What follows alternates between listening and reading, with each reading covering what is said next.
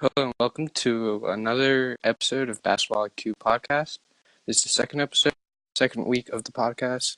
I'd like to thank you for joining me today. Before we get started, don't forget to follow me on Twitter at Basketball IQ Pod. And please like this podcast and share it with your friends, share it with your family, share it with whoever. Really appreciate it. Thank you. For today's week, we have the rise of Victor Oladipo, the Markelle Fultz situation in Philly, the Jahlil Okafor trade, Derrick Rose's return to the Cavaliers, and also introducing two new segments of Losers of the Week and Winners of the Week, and those to be revealed at the end of the show. So to kick things off, we have Victor Oladipo and his really surprise rise, and he's really shown his talent lately. So this season so far, he has 48% field goal percentage, 43% from three. He's averaging 5.5 rebounds a game, 4 assists a game, 1 block, 2 steals, and 23.5 points a game. Currently, the Pacers are sitting at 5th in the East at 15-11 on a 3-game win streak currently. And looking at their record, they were supposed to be a rebuilding team this season. They have 6 new players among their top 9 in their starting rotation, yet they're sitting at 15-11 and 5th in the East. So I think that alone is surprising. To put aside Victor Oladipo's performance. Recently, about Victor Oladipo's performances, six-man Lance Stevens said, "Victor, the way he's playing is contagious. He's making everyone play hard. He's the first one here. The way he's playing makes everyone want to share the ball." Currently, Victor Oladipo is second ranked in his position at by ESPN Fantasy, and quote that Steven said really shows just the way he's playing. I think really attracts the team, and they're really playing as a cohesive unit to the best of their ability. Given the fact that they don't have the best roster yet, they are using it to the best of their ability and still getting decent results, even though people didn't really expect that. Not even I expected that out of this team. Looking at their roster, it's a rebuilding team after the departure of Paul George, and I think they've really handled it well, and Oladipo has a big part in that. I think part of their his offensive success is because he's taking more shots. He's averaging 17.5 shots a game, which obviously has to contribute to more opportunities to succeed. And despite taking more shots than previously, he's still sitting at 48% from field. So he's being very efficient while taking more shots. I think in the system in Indiana, in which the game is free flowing, and they can just do whatever they want because they're not expected to do much, so they're just going to go out and play their best to their ability every week. And I think with their free flowing system, he's able to command the game to his ability and use his strengths to really get results for his team and for himself. Looking at their recent success, they most notably ended the Cavs' 13-game win streak, in which he hit a game-winning three late in the fourth.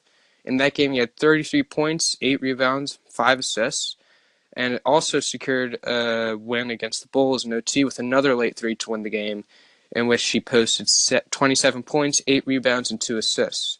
So going off this, I think Oladipo really is the guy there now. He's the go-to guy, for clutch shots, the same way LeBron is in Cleveland. I think he's the guy they're looking to when they need something big. They're gonna give him the ball, and he's gonna do whatever he can with it. And I think he's really stepped up to this role nicely. He's aware of it, and I think he's handled it well. He's also aware of what his team needs to do. He said after the Bulls win, "I was going to go out there and play as hard as I could on both ends of the floor and try to help us pull it out." So I think he knows that this team isn't the best, but he's going to contribute the best as he can to the team's success. And I think this is really showed lately, not just by him, but by the rest of the NBA. Guys seem just so much more mature than they have before. And I think this contributes to leave everything on the floor and just play basketball. I think guys are really taking their situation, their gifted situation. Um, they're really grateful for it. So they put their hearts in their sleeves and they're going to go out and play their asses off. I think we've seen that with a lot of rookies this year, which I've spoke about on the last week's podcast. In previous years, we've had these guys where they're looking at distractions off the court, even on the court.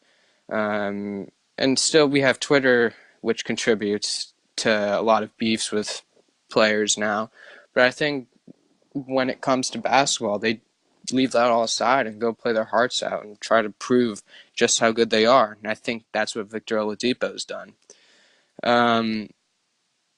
There's obviously questions of will he be able to keep it up because we haven't seen this before. Is this just a fluke situation where he's just on a hot streak, or is this the real Victor Oladipo? I mean, we'll have to wait to see. I really hope that he is the real deal because he hasn't been given the opportunity before, and now that he has been given it, I think it's good to see. I like the situation to the one that Russell Westbrook was in last season, in which the team wasn't doing much and not a whole lot was expected of him. So given that, he was able to go out and be able to just play his hardest. And I think that's what he's doing. Much like Russell Westbrook did last season. He was able to not have to win every game just because they couldn't. So he just played his hardest and tried to get the win when they could. And if they couldn't, he still posted up a great stat line. And therefore, they have he won the MVP with his averaging a triple-double, which I think contributed, I think, is the system in which they were in.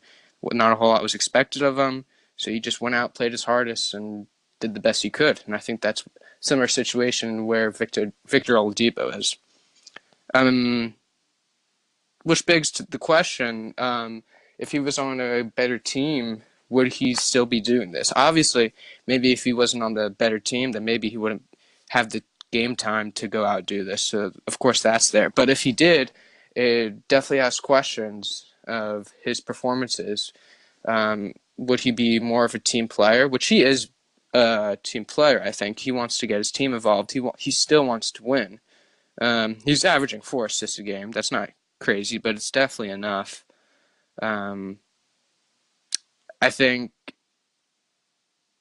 that if he was on a different team and that mindset was winning and not, leave everything on the court and just do everything that your team needs, and more of a situation of team player, then begs the question: would he be still doing this? Be giving this performance? I'm not sure. I think definitely be interesting. And definitely different. I definitely see something different out of him. Whether that's more or less, be interesting to see. His coach, Nate McMillan, said these guys have come in with somewhat of a chip on their shoulder to prove some things, not only to some other people, but to themselves. And I think this perfectly summarizes their situation, Victor Oladipo's performances.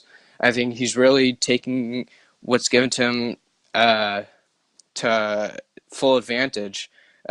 He's able to go out every night and try his hardest, and whether they get the win or not, he looks good doing it. Whether that means getting a trade to a better team that needs him, or staying on this team and help them develop, which they are maybe on a faster road than they even thought themselves to rebuilding. So I definitely think he is an interesting and effective piece in the Pacers rebuilding process. Now moving on to the Markelle Fultz situation in Philadelphia. Before we get into what I think about what's going on, I want to state a few things. Recently, of course, he was the top pick in last year's draft by the Sixers out of University of Washington, where he averaged 23.3 points, 5.5 rebounds, and 6.6 assists a game at U of W. So of course, those are eye-catching stats and a pretty thorough and I'd say even talented, by which I mean there was no standout guy in that last year's draft. I think everyone was on par, but Sixers felt that he was the guy for them, so they took him with those stats that he posted. Of course, the number one pick. Recently, he's been out due to shoulder soreness after playing just 4 games. Um, and it's been reported that he will remain out for at least 3 more weeks, according to John Schumann of NBA.com. Um, and the thing I want to get into with him is obviously he's been injured, so there's not much to say about that. But Bill Simmons of TheRinger.com recently proposed an interesting trade that caught my eye and I'd like to discuss. So here's the trade. Philadelphia would get CJ McCollum from the Trailblazers, and Portland would get Markelle Fultz, Amir Johnson, and Philly's first-round pick. Before we get into all the analytics about that, just to go over everything, CJ McCollum is averaging 21 points a game, 4.5 rebounds a game, and 2.5 assists. So here's what I think about this. I think, Philly, obviously this hasn't worked out, the pick, just because he's injured. But of course, there's have to time to see what kind of player he's really become. But I think which the thing that's interesting to me, which Bill Simmons touched on, is that, all right, so it didn't work out. Why don't you just take a shot and, you don't know what Fultz's future is going to be. There's been speculation that this injury has led him to change his shooting form. Will that contribute to his game in the future? Who knows? But possibly. Of course, that's a possibility. The big thing is that you don't know what you're getting with Fultz, and with McCollum you do. You see the stats, you see the 21 points a game, you see the 4.5 rebounds, you see the 2.5 assists. So you see it already. You know the type of player he is, and you know how he plays. With Fultz, you don't know. We just don't know yet. And I think if you're Philadelphia, you just got to do business and decide what's best for your organization. Not that this trade would happen, but I think it's definitely something to think about and something that's interesting. I think this makes sense because with what Portland have, they have no foreseeable future. I mean, they've been pretty stagnant lately with the duo of McCollum and Lillard. It's been the same thing every year about getting out in the first round or second round of the playoffs. And I really see no foreseeable future with both of them being there. I think definitely if they want to improve going forward, I think something has to happen in the personnel change. It's either going to be Lillard or McCollum. And the way I see it, they're going to get more from McCollum, in my eyes. And the thing that I question is, can Fultz really be a top guard, especially in the environment where there's a lot of commotion in Philly? Of course, there's buzzing about this team. They're the funnest team in the NBA. Everyone wants to watch them. Joel Embiid is on Twitter every night, starting beef with someone. And then he goes onto the court and all his antics and whatnot. And Fultz is a reserved person. He's not an outgoing guy like Embiid. So it begs the question, could he succeed in that type of environment where the spotlight is going to be on Embiid and around his team? I don't know. Obviously, he did not go to a school which made a whole lot of noise in the University of Washington. Not doing it too much last year, although ranked highly. Of course, the spotlight was not on them all the time. And I think that getting a certified name in McCollum would allow for screenplays between him and Embiid, lots of threes between him and Redick, and as well as Covington, and also allow Simmons to have another option to kick out while driving the lane.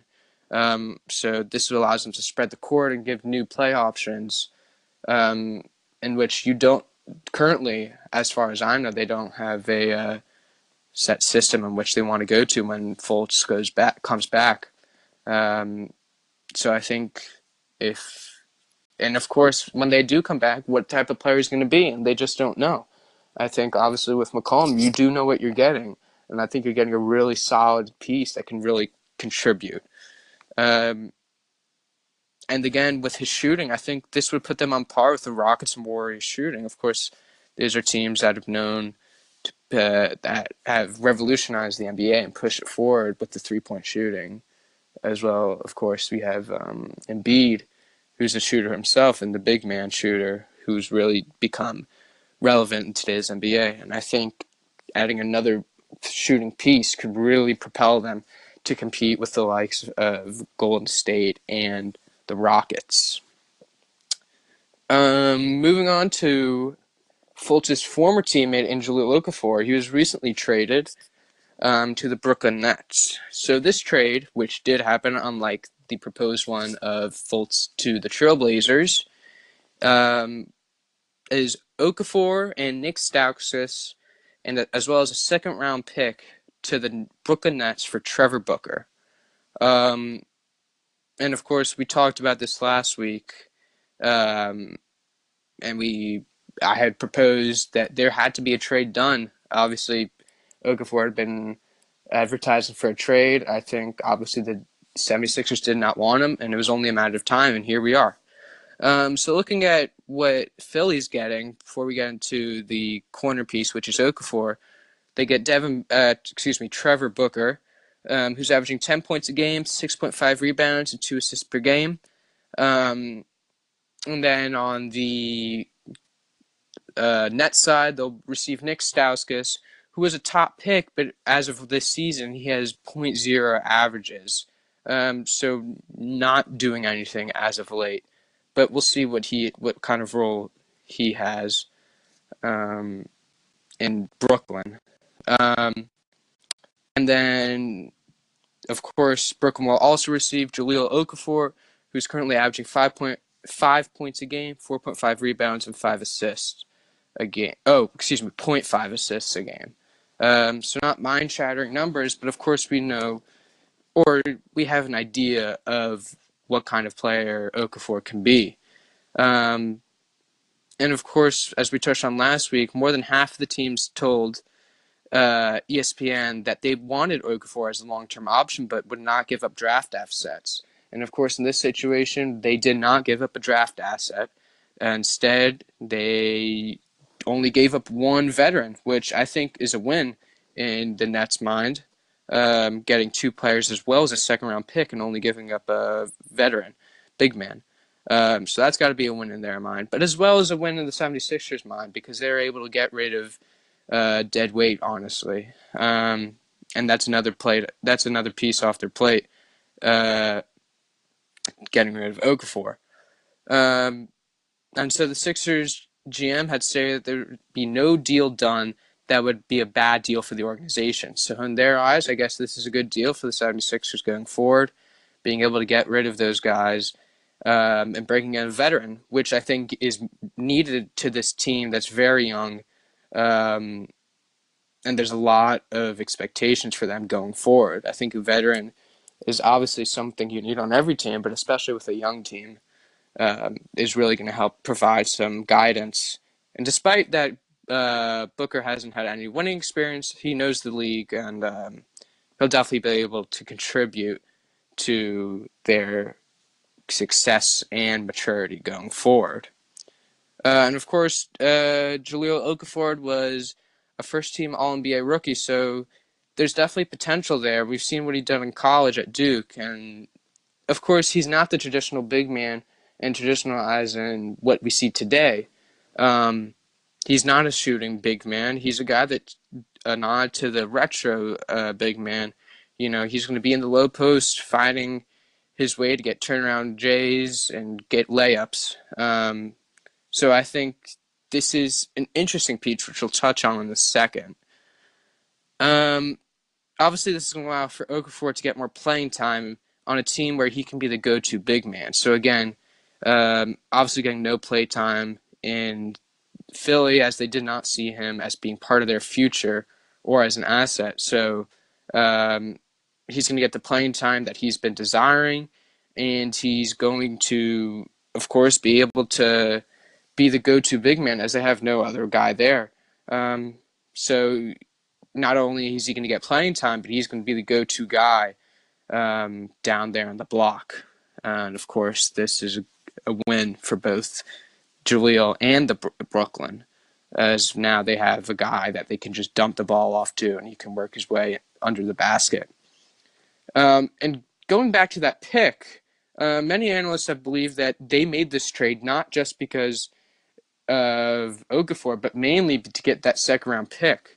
The Nets have stockpiled 3 second-rounders in trades as many and trades recently. And I think this is something that's interesting because recently we've seen a lot of second rounders find success in the NBA. I think colleges have really been contributing not the biggest stars, but all around good players throughout. We saw that in last year's draft that there was just good players throughout, no big star, but really solid players. And I think that they've seen this and they want to take opportunity to get some of these players with these 3 second rounders that they've gotten recently. So it'll definitely be interesting how that works out for them as they're still rebuilding and still plan on rebuilding with those picks and staying young. Which also begs the question of should they have got rid of a Booker with so many young guys that they're going to be bringing in. Of course, you need that veteran guidance, but I'm sure that they'll find someone else. There's, of course, many veterans are always looking for jobs in the NBA. Of course, as well on struggling teams, which Brooklyn are. I think this is the best scenario for the Sixers, of course, because they're getting rid of Booker. Getting rid of Okafor and bringing in a veteran in Booker. And Nick Stauskas, he wasn't contributing much, and I think TJ McConnell has completely taken over his role and has really become a folk hero to 76ers and their fans. He's really liked there because he just does his job of hitting threes and hitting shots really well. And that's about it. But what he does well. And I think that's a big thing going on in the NBA right now as well. I think the Warriors have done this really well, and especially, of course, the Spurs in past years. They have guys that know their weaknesses, know their strengths, and they really stay away from their weaknesses because they have guys that can back them up that have those strengths that they can really contribute to. So along with Ben Simmons, he's a guy that knows he doesn't have the best shot. So therefore, he's able to make plays and get into a lane for good layups, as well as kick it out for guys to get their 3-point shots because he has guys crashing on him when he drives in, and therefore he has guys to kick the ball out to. And of course, they're a decent 3-point shooting team with Covington and JJ Redick. And so I think this is something that players have realized that they need to play to their strengths and not to the weaknesses. And I think that's what has happened here. They've really want to play to their strengths and not to their weaknesses. And of course, picking McConnell over Stauskas is really showing of that. Recently, the Nets GM said this is a trade that provides us with a good opportunity to bring in 2 young players who were high picks in recent drafts and gives them a chance to succeed in our system. And I think, that's that. They're bringing in 2 guys to the rebuilding system who are going to contribute decent minutes and try to get them back to the position they want to be in. And of course, we touched on Stauskas and Okafor and what they can and can't do. And I think whatever happens in Brooklyn, is going to take some time. And I think these guys are good pieces to have and their process going forward. I think that D'Angelo Russell, the point guard of the Nets, and Okafor will be an interesting pairing. We could see some dumps to low post for Okafor or some high screens set by Okafor for Russell to come in and make some plays. So I think this will be an interesting pairing to see.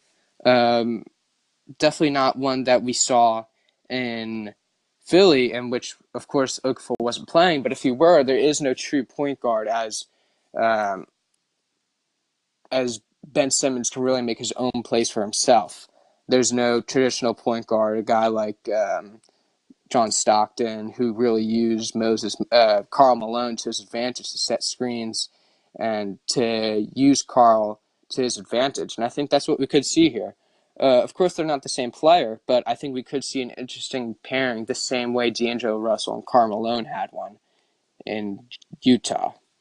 And of course, their gameplay will be an interesting contrast to today's traditional 3-point shooting, and it'll be a nod to the dynamic point guards that in John Stockton, the physical big man in Karl Malone of the past. So I think they're going the more traditional route here, and it'll definitely be nice to see something different compared to today's NBA, in which, of course, there's a lot of shooting and fast-paced game. And in Brooklyn, we're going to see something more traditional and just dumping it on the low block, and as well as the big guy setting screen for the point guard to make a play. And I think that'll be nice to see, and it'll be refreshing, and also a good something of nostalgia. And hopefully they'll be able to succeed at it, because currently no one else is doing it really the way that they could. And so it'll definitely be interesting to see how they succeed and what system they use. But with the 3-point shooters the Nets do have, they can put them on the perimeter and be able to space the floor with Okafor on the block. Of course, today's game is really about spacing the floor and giving opportunities for your guys to succeed. And I think with D'Angelo Russell and Okafor pairing, spacing is going to be key. And to have those guys on the perimeter to kick it out to is really going to be beneficial for when putting it on the block or Russell making a play for himself isn't going to work. It's going to be good for them to have options on the wings. And now moving on to the Derrick Rose situation, which has really been interesting and as well sad to see this 29-year-old who's had 24 injuries throughout the years. So yeah, almost as many injuries as he's had years alive, which is really crazy and really disappointing to see. Recently, he took a leave of absence to think about his future in the NBA. Of course, this meaning he was contemplating retirement given these injuries and his current injury. Before he got injured this season, he was averaging 14.5 points a game, 1.5 assists a game, and 2.5 rebounds a game. So he was fitting in pretty nicely to fill in the gap that Isaiah Thomas has left with his injury until, of course, D. Rose got injured himself. And yet, Cleveland has been able to work around that. Of course, they had that 13-game win streak that was cut short by Victor Oladipo and the Pacers, but his ability to fill in was showing. He had a good role there until he got injured. Although he has been accused recently, of course he came back, as we learned this week, and he has decided to keep playing. Many people, though, have been skeptical of this decision and have accused him of returning due to his $80 million Adidas contract. But Derrick has denied this claim, saying, I don't care about that. Not to be rude, I don't care about no effing money. It's not about that. I've saved up enough money. It's not about that. If I want to leave, I would have left. Like I said, coming back here, starting with rehab, that's my first step. Keeping it simple and just giving my team support, and then I'll see off the court. So denying these claims, I believe him. I don't really think that money is an issue here. It's the injuries that made him leave, I believe, in the first place. I think, of course, when you have so many injuries, you've really got to consider your future and be like, is this what I should keep doing? And he has decided yes. I think that's purely for the love of the game. And I think that hopefully he'll be able to return and show us why he returned. Um, so now he's intending to rehab his injured ankle, but but we'll have to see. He may need surgery after rehab, depending on how it goes. And there's a chance that he'll never see the floor again for the Cavaliers. Um, Obviously, this is scary, and this is part of the reason why he took time away. Given this injury and his injuries past, um, he's really got to think about, and he has thought about, um, is this what's best for me going forward? Of course, he has a family and he has a son, and you know, there's other things besides basketball in his life, and I think he wants to be able to, you know, stand up in 15 years and not have to be in a wheelchair. I think that's a really big thing for him, and of course, anyone. I think anyone in his situation would definitely consider retirement, despite their love for the game. I think we've got to understand that and not criticize him for his decision. Um, about returning, Rose said, I just figure I was just figuring things out, thinking about this and that, Rose said. But I'm here for my team. I'm here to win. And that's one of the reasons why I came back. Am I concerned? No, not at all, Rose said when asked about his potential role. I'll be able to hoop. That's all I want to do, hoop and win. I don't care about all the stuff that comes with it. I'm appreciative, I'm grateful, and I'm grateful to be on this team. Um, Given this, he's obviously denying the facts that the accusations about returning because of the money. Um, and you've got to see in his perspective here. I think this came down to, am I able to still play basketball? And in his eyes, he says yes. And he's returning because um, he wants to win a championship. He wants to play. I think he loves the game too much to step away right now. Um, and I think that that's a good decision for him as long as he doesn't get injured anymore. Because, of course, if he does, that's really going to affect him in the future. Um, I think he definitely joined the Cavs this season to win a championship. He's definitely title chasing this year. And I think because he doesn't think he can do this for much longer. He's only 29, yet he's already title chasing and taking a lesser role as well as less money and able to do that. I think he really wants to get a win in the title game before he goes out, which I think he views as pretty soon, as well as I do. I'm not sure how long he can keep going with all these injuries, and I think that's what he thought about. And I really think he wants to be able to give it one last go before going out. And to close out the podcast today, I'd like to introduce two new segments in Winners and Losers of the Week. This is just a brief segment in which I'll talk about a team or a player who did something pretty extraordinary or pretty eye-catching this week, as well as a team or player that did not uh, live up to expectations or just did not do well this season.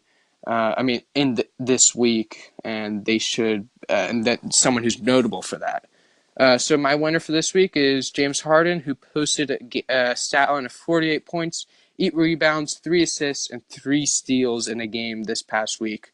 And he's got to be a clear frontrunner for MVP this season.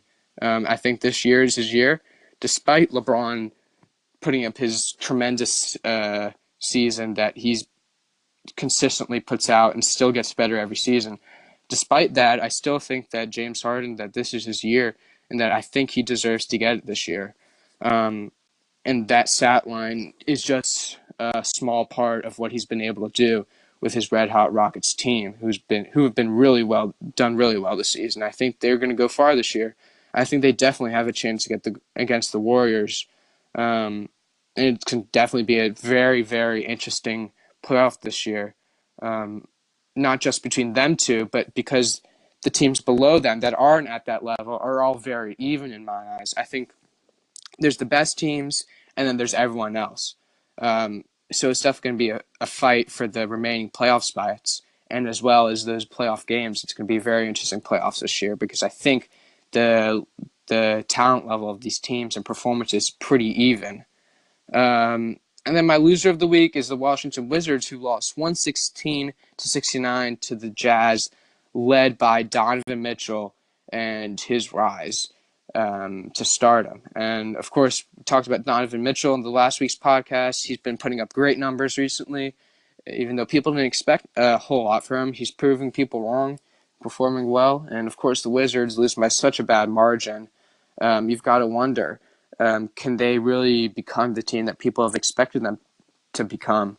I don't know. I really don't think that they have enough right now to be able to make that big of a splash. Of course, they put up a fight against the Cavs in previous years, but I'm just not sure if they have enough, and it's really showing. Of course, there was Bradley Beal's 51-point performance. I believe 51 points. And that's got to be eye-catching. But of course, that's one game, and that's not everything. And one player can't boost a whole team to the championship, as we've seen, of course, through last year with Russell Westbrook. Of course, he put up good numbers, but it just wasn't enough because you need guys around you. And I'm not sure if the Wizards have that. So that concludes today's podcast. I'd like to thank everyone for listening, and please share this podcast, like this podcast, do whatever you can to support the podcast. Really appreciate it. Follow me on Twitter at Basketball IQ Podcast, and thanks for listening, guys. I'll be have another podcast out recapping this week's headlines and news in the NBA, and that'll be next Sunday at 3:30. Thanks for listening again.